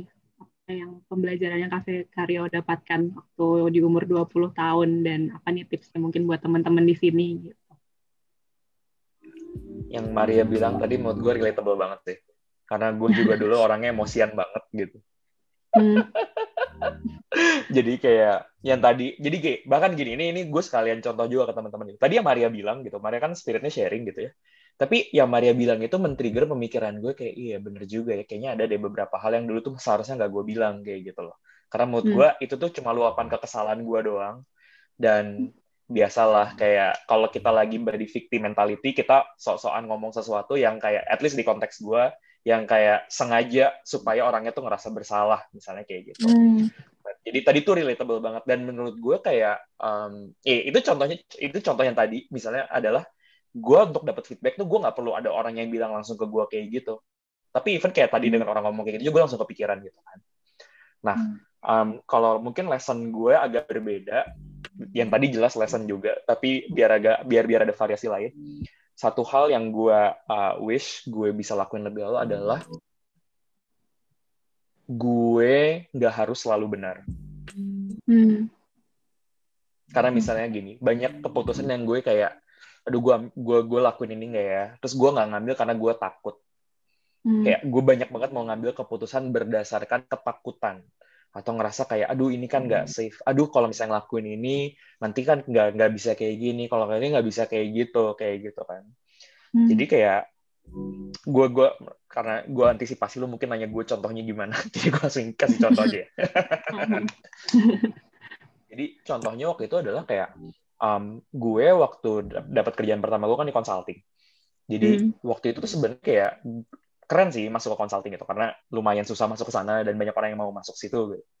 Tapi kayak setelah gue ulik-ulik tuh kayak banyak banget alasan di balik keputusan gue itu karena gue takut untuk mengerjakan hal lain yang mungkin lebih beresiko. Padahal mungkin kalau gue ngelakuin hal yang lain, mungkin hidup gue akan mengalir ke arah yang lebih berbeda. Karena waktu itu sebelum gue keterima di consulting, yang gue sebenarnya mau lakukan adalah gue mau ke Cina, sekolah bahasa, terus gue nggak usah balik-balik lagi gitu. Gue mengembara aja. Mungkin gue jadi tukang mie, mungkin gue kerja di Alibaba, mungkin gue kerja di Tencent gitu. Jadi ternyata dulu gue tuh kayak bisa agak-agak gila itu juga gitu kan. Tapi kayak ketika gue mendapat pilihan yang lebih safe, gue memilih pilihan yang lebih safe. Gitu. Padahal apakah itu yang benar-benar gue mau? Waktu itu gue nggak ngerasa kualitas keputusan gue bagus.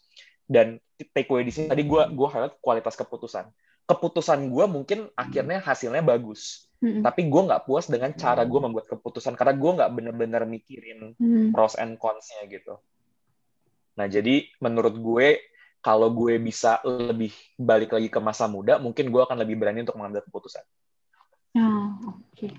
Jadi ingat kalau kita mesti nggak selalu benar gitu ya, dan nggak apa-apa gitu ya kalau kita pun salah gitu. Nggak apa-apa dan salah. Kita makanya topik gimana? Makanya topik-topik di sini sangat personal gitu buat gue gitu. Karena kayak misalnya tadi gimana cara memilih keputusan karir yang tepat gitu. Itu exactly yang gue pikirin juga dulu gitu. Gimana gue memilih keputusan yang pasti benar gitu. Yang setelah gue menjalani beberapa tahun ya emang nggak bisa selalu benar gitu. Bakal ada trial and error, bakal ada eksperimen, and that's okay gitu. Betul. Oke deh teman-teman, ya perlu dicatat nih kalau penting untuk proses untuk membuat keputusan itu juga penting itu biar kita nggak nyesel juga gitu di kedepannya gitu. Nah karena ini Kak Maria cuma bisa sampai jam 8 ya Kak Maria. Mungkin sebelum kita lanjut ke question and answer, kita mungkin berpamitan dulu sama Kak Maria karena Kak Maria ada urusan. Iya, maaf banget ya. Iya. Thank you. Karyo juga udah sharing. Thank you panitia webinar. Kalian keren banget. Oke, makasih juga ya Kak Maria atas waktunya dan udah mau share banget. Terima kasih Kak Maria. Dadah. Dadah. Oke, teman-teman kita lanjut question and answer ya. Ini jadinya sama Kak Karyo aja nggak apa-apa kan ya Kak? Nggak apa-apa. Nah, tadi udah ada pertanyaan juga nih dari Intan Rosyana. Kak, gimana ya kalau kita punya keinginan dan yakin untuk mencapai satu tujuan, tapi kita gagal mendapatkannya dan jatuhnya jadi ngerasa quarter life crisis, kayak di umur 20 tahun ini jadi super sedih karena kegagalan itu. Gimana caranya biar bangkit dan tetap semangat untuk bikin goal baru, ekspektasi baru. Karena sekarang jadi takut buat berekspektasi. Jadi takut bikin goal lagi gitu ya. Oke, gimana? Gue suka nih pertanyaan ini. Oke.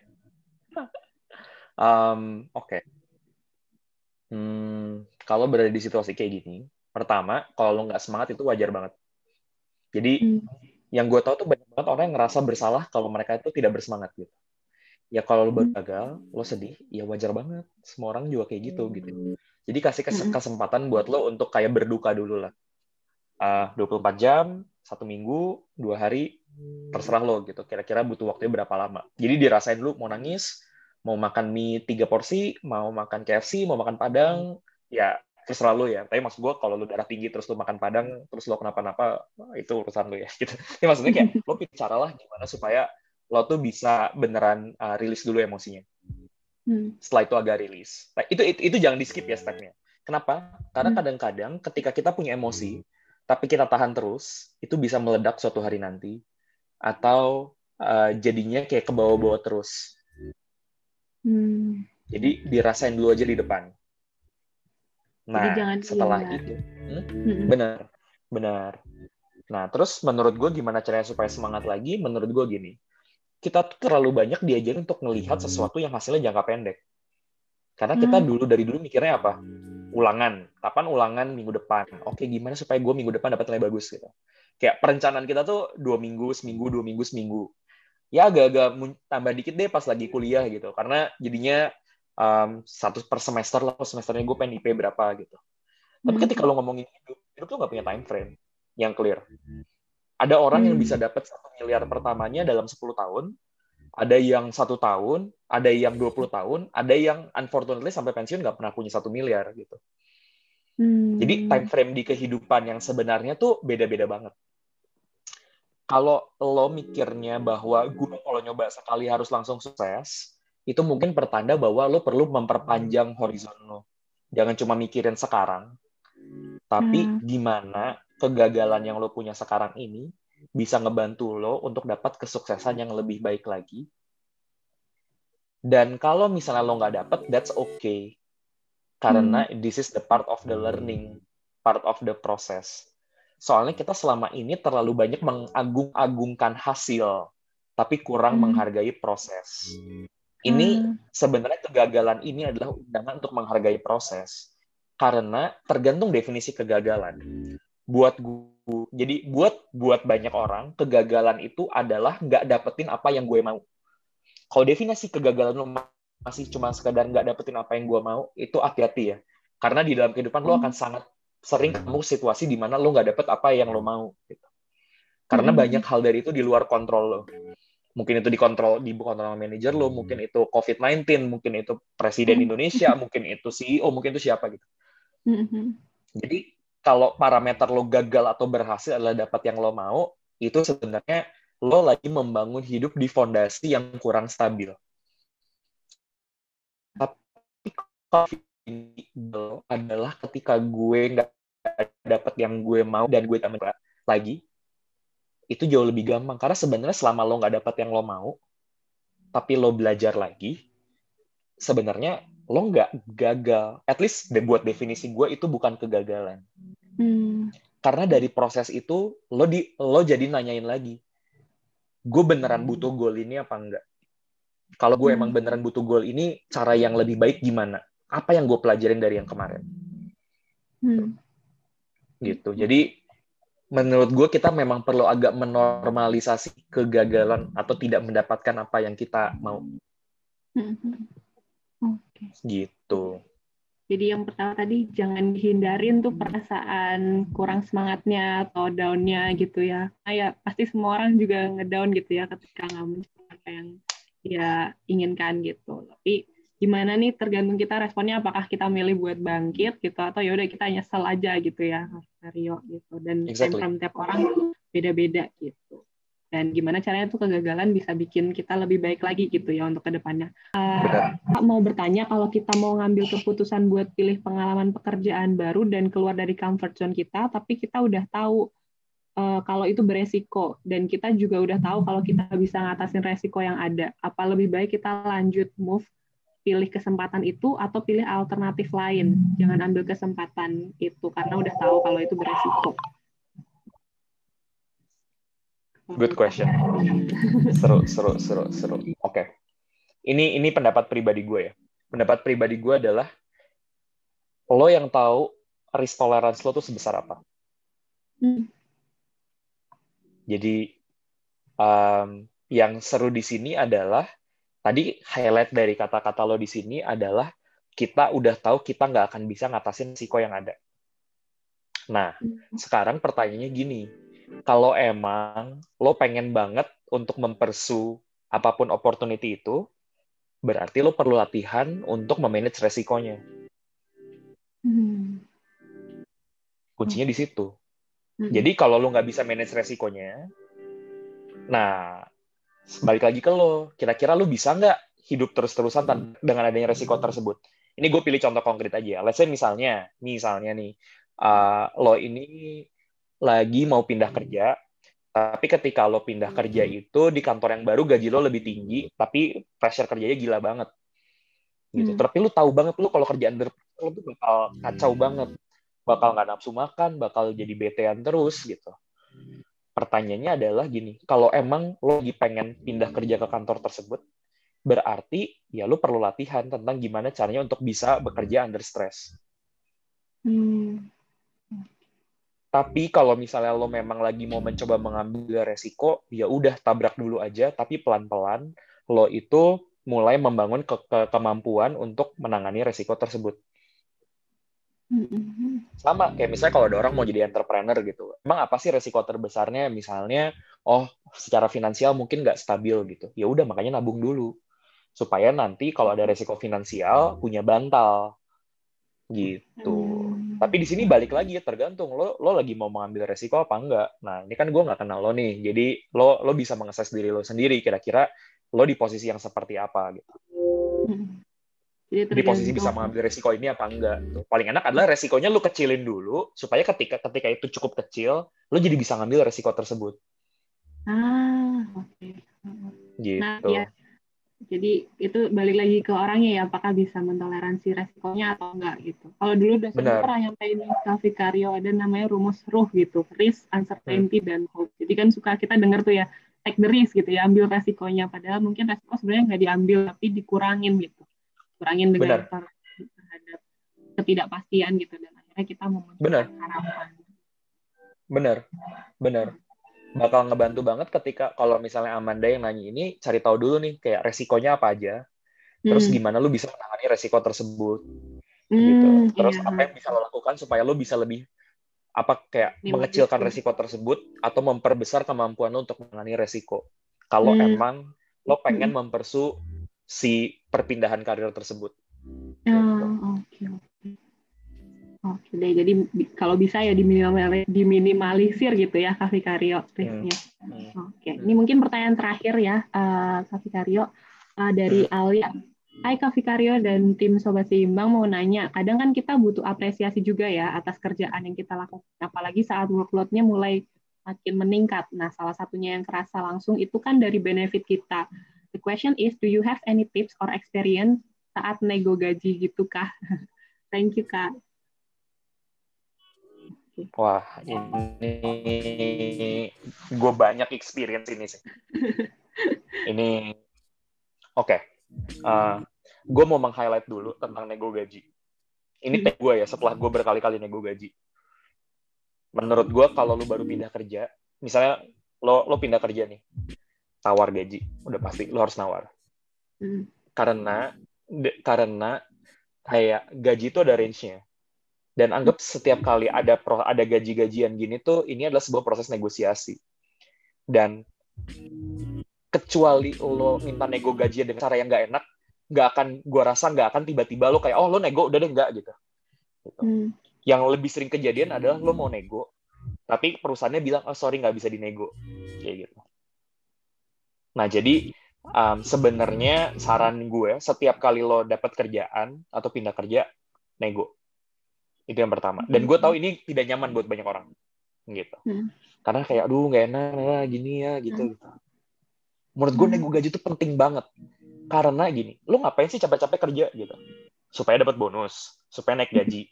Ini kesempatan lo naik gaji lo gitu.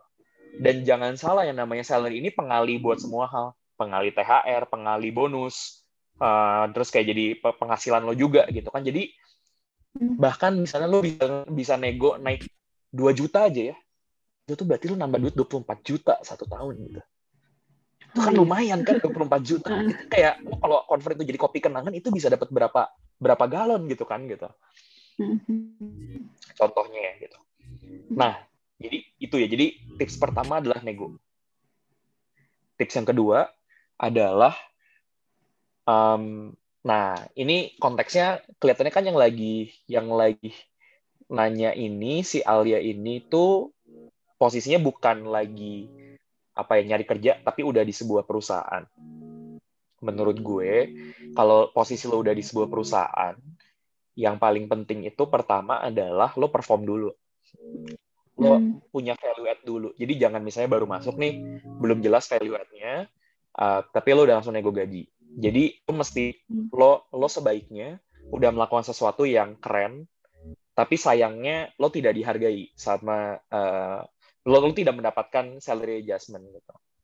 Nah, ketika lo sudah melakukan sesuatu yang keren ini, lo kumpulkan dulu buktinya lo melakukan sesuatu yang keren. Karena mungkin manajer lo tuh lupa lo sudah melakukan ini. Nah, terus pas lagi udah kayak gitu baru lo ngomong sama manajer lo gitu. Gue mau ngomong dong gitu. Gue ngerasa by the way, gue baru ngelakuin ini 2 bulan. Gue baru ngelakuin ini bulan lalu. Ini pas banget. Gue baru ngelakuin ini bulan lalu, exactly proses ini. Gue bilang ke manajer gue kayak, udah X waktu ini, gue ngerjainnya ini. Terus makin lama kerjaan gue makin banyak. Dan lo udah bisa lihat kan, bahwa gue ngerjain udah semakin efisien gitu. Nah, terus, jadi gue meng-highlight dulu nih kontribusi gue apa. Nah, terus udah selesai gue meng-highlight, gue bilang bahwa dan menurut gue bisa di-consider nih buat salary adjustment karena skill gue udah naik dan kontribusi gue udah naik gitu. Nah, kira-kira ada lagi kayak gue apa yang perlu gue lakukan supaya gue bisa dapetin adjustment ini gitu. Atau misalnya sesimpel nanya kayak bisa nggak gue di-reconsider buat salary adjustment gitu. Itu aja, nanya itu dulu. Nah, kalau lo memang udah doing a good job, respon dia pasti kayak gue ngomong sama HR dulu ya gitu. Gue udah pernah ngelakuin ini beberapa kali gue ditolak juga sih gitu. Dan that's okay, karena mungkin misalnya perusahaannya lagi di situasi yang bagus, atau mungkin menurut manajer lo belum siap, atau menurut HR lo belum siap, nggak apa-apa. Tapi cobain aja gitu. Gitu. Sampai yang kayak terakhir banget itu, dan ini poin-poin yang penting, dan ini bisa jadi satu subjek sendiri, adalah gini, gue kan sebenarnya orangnya kecenderungannya optimis ya. Jadi gue tahu bahwa ada hal enak, tapi gue selalu mencoba untuk ngelihat dari sisi yang positif. Dan gue selalu, biarpun gue lagi bete, gue mencoba untuk ngasih energi yang positif terus. Gitu.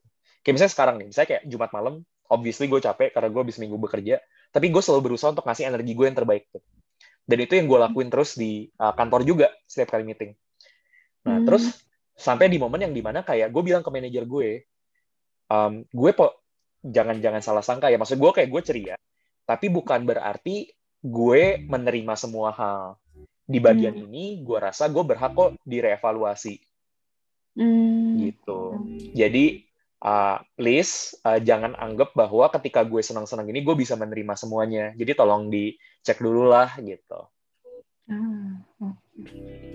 Gitu. Dan jadi kayak ini tuh metode spesifiknya lo bisa googling banyak banget, tapi cara yang paling penting adalah exercise dan ngomongnya mesti pede, yang kayak tadi Maria bilang confidence gitu. Jadi kayak ngomongnya jangan pakai marah, jangan pakai ngancam, jangan pakai kayak bentak-bentak, yang ngomongnya biasa aja datar kayak gini gitu. Gue rasa kayak misalnya kayak gue rasa gue udah berkontribusi nih selama beberapa bulan ke depan, gue udah ngelakuin A, B dan C. Gue ngerasa salary gue sekarang kayaknya agak-agak underpay, bakal lebih keren lagi kalau misalnya lu bisa ngasih benchmark, misalnya kayak posisi lain tuh berapa gitu. Biasanya paling powerful sih kalau lu punya offer letter ya, kayak misalnya gue udah di offer sama perusahaan lain, itu biasanya paling gampang. Kayak gue agak-agak tidak merekomendasikan praktis gitu gitu. Jadi komennya yang pede gitu, jadi nggak diem aja, tapi juga nggak marah-marah. Benar. Dan yang penting perform dulu gitu ya, Kak Vicario sebelum itu yang paling penting sih. Kalau lo belum ngapa-ngapain, lo belum jelas, tapi kayak lo udah minta kayak gitu ya, it would be hard sih. Iya. Oke, mungkin. Menjawab nggak Alia? Oke, mungkin. Diketik. Oh, ini tadi udah jawab nih. Iya betul Kak, aku mau nego di perusahaan yang sama. Menjawab Kak. Siap. Oke, keren deh. Ya. Thank you banget. Sama-sama. Feel free kalau mau DM ya, nanti kayak kalau jawaban yang lebih spesifik lagi gitu. Wah. Soalnya waktu gue melakukan ini, gue udah bikin skripnya dulu gitu. Ya, gue udah tulis kayak, jadi pas gue ngomong tuh gue pede, gue udah ngulang berkali-kali gitu. Oke. Mungkin juga bisa denger podcastnya Follow Your Flow ya, Kak Vicario. Aku juga suka dengerin tuh Kak. Dapat inspirasi banyak banget juga dari situ. Oke deh, mungkin karena waktunya udah habis nih teman-teman. Mungkin kita akhirin dulu sesi kita pada malam hari ini. Terima kasih banyak Kak Vikario karena udah sharing banyak banget. Tadi kita belajar banyak banget ya teman-teman. Tadi kita belajar nih 3E, explore, expand, eksperimen gitu. Dan skill yang penting itu adalah confidence, leadership, dan adaptability. Caranya adalah dengan memiliki growth mindset gitu ya Kak Vikario. Dan personal branding juga penting gitu. Dan yang poin yang harus di-highlight juga adalah terima kegagalan gitu ya Kak Vikario, nggak apa-apa kok salah gitu, nggak apa-apa kita melakukan kesalahan, yang penting kita bisa mengobservasi gitu dan kita bisa refleksi apa yang harus dilakukan ke depannya gitu, dan lihat sebuah tantangan sebagai kesempatan kita buat berkembang. Terima kasih banyak ya Kak Vikario karena udah sharing banyak banget. Terima kasih juga teman-teman. Siap. See you, sampai jumpa di acara See you. berikutnya. Bye-bye. Bye.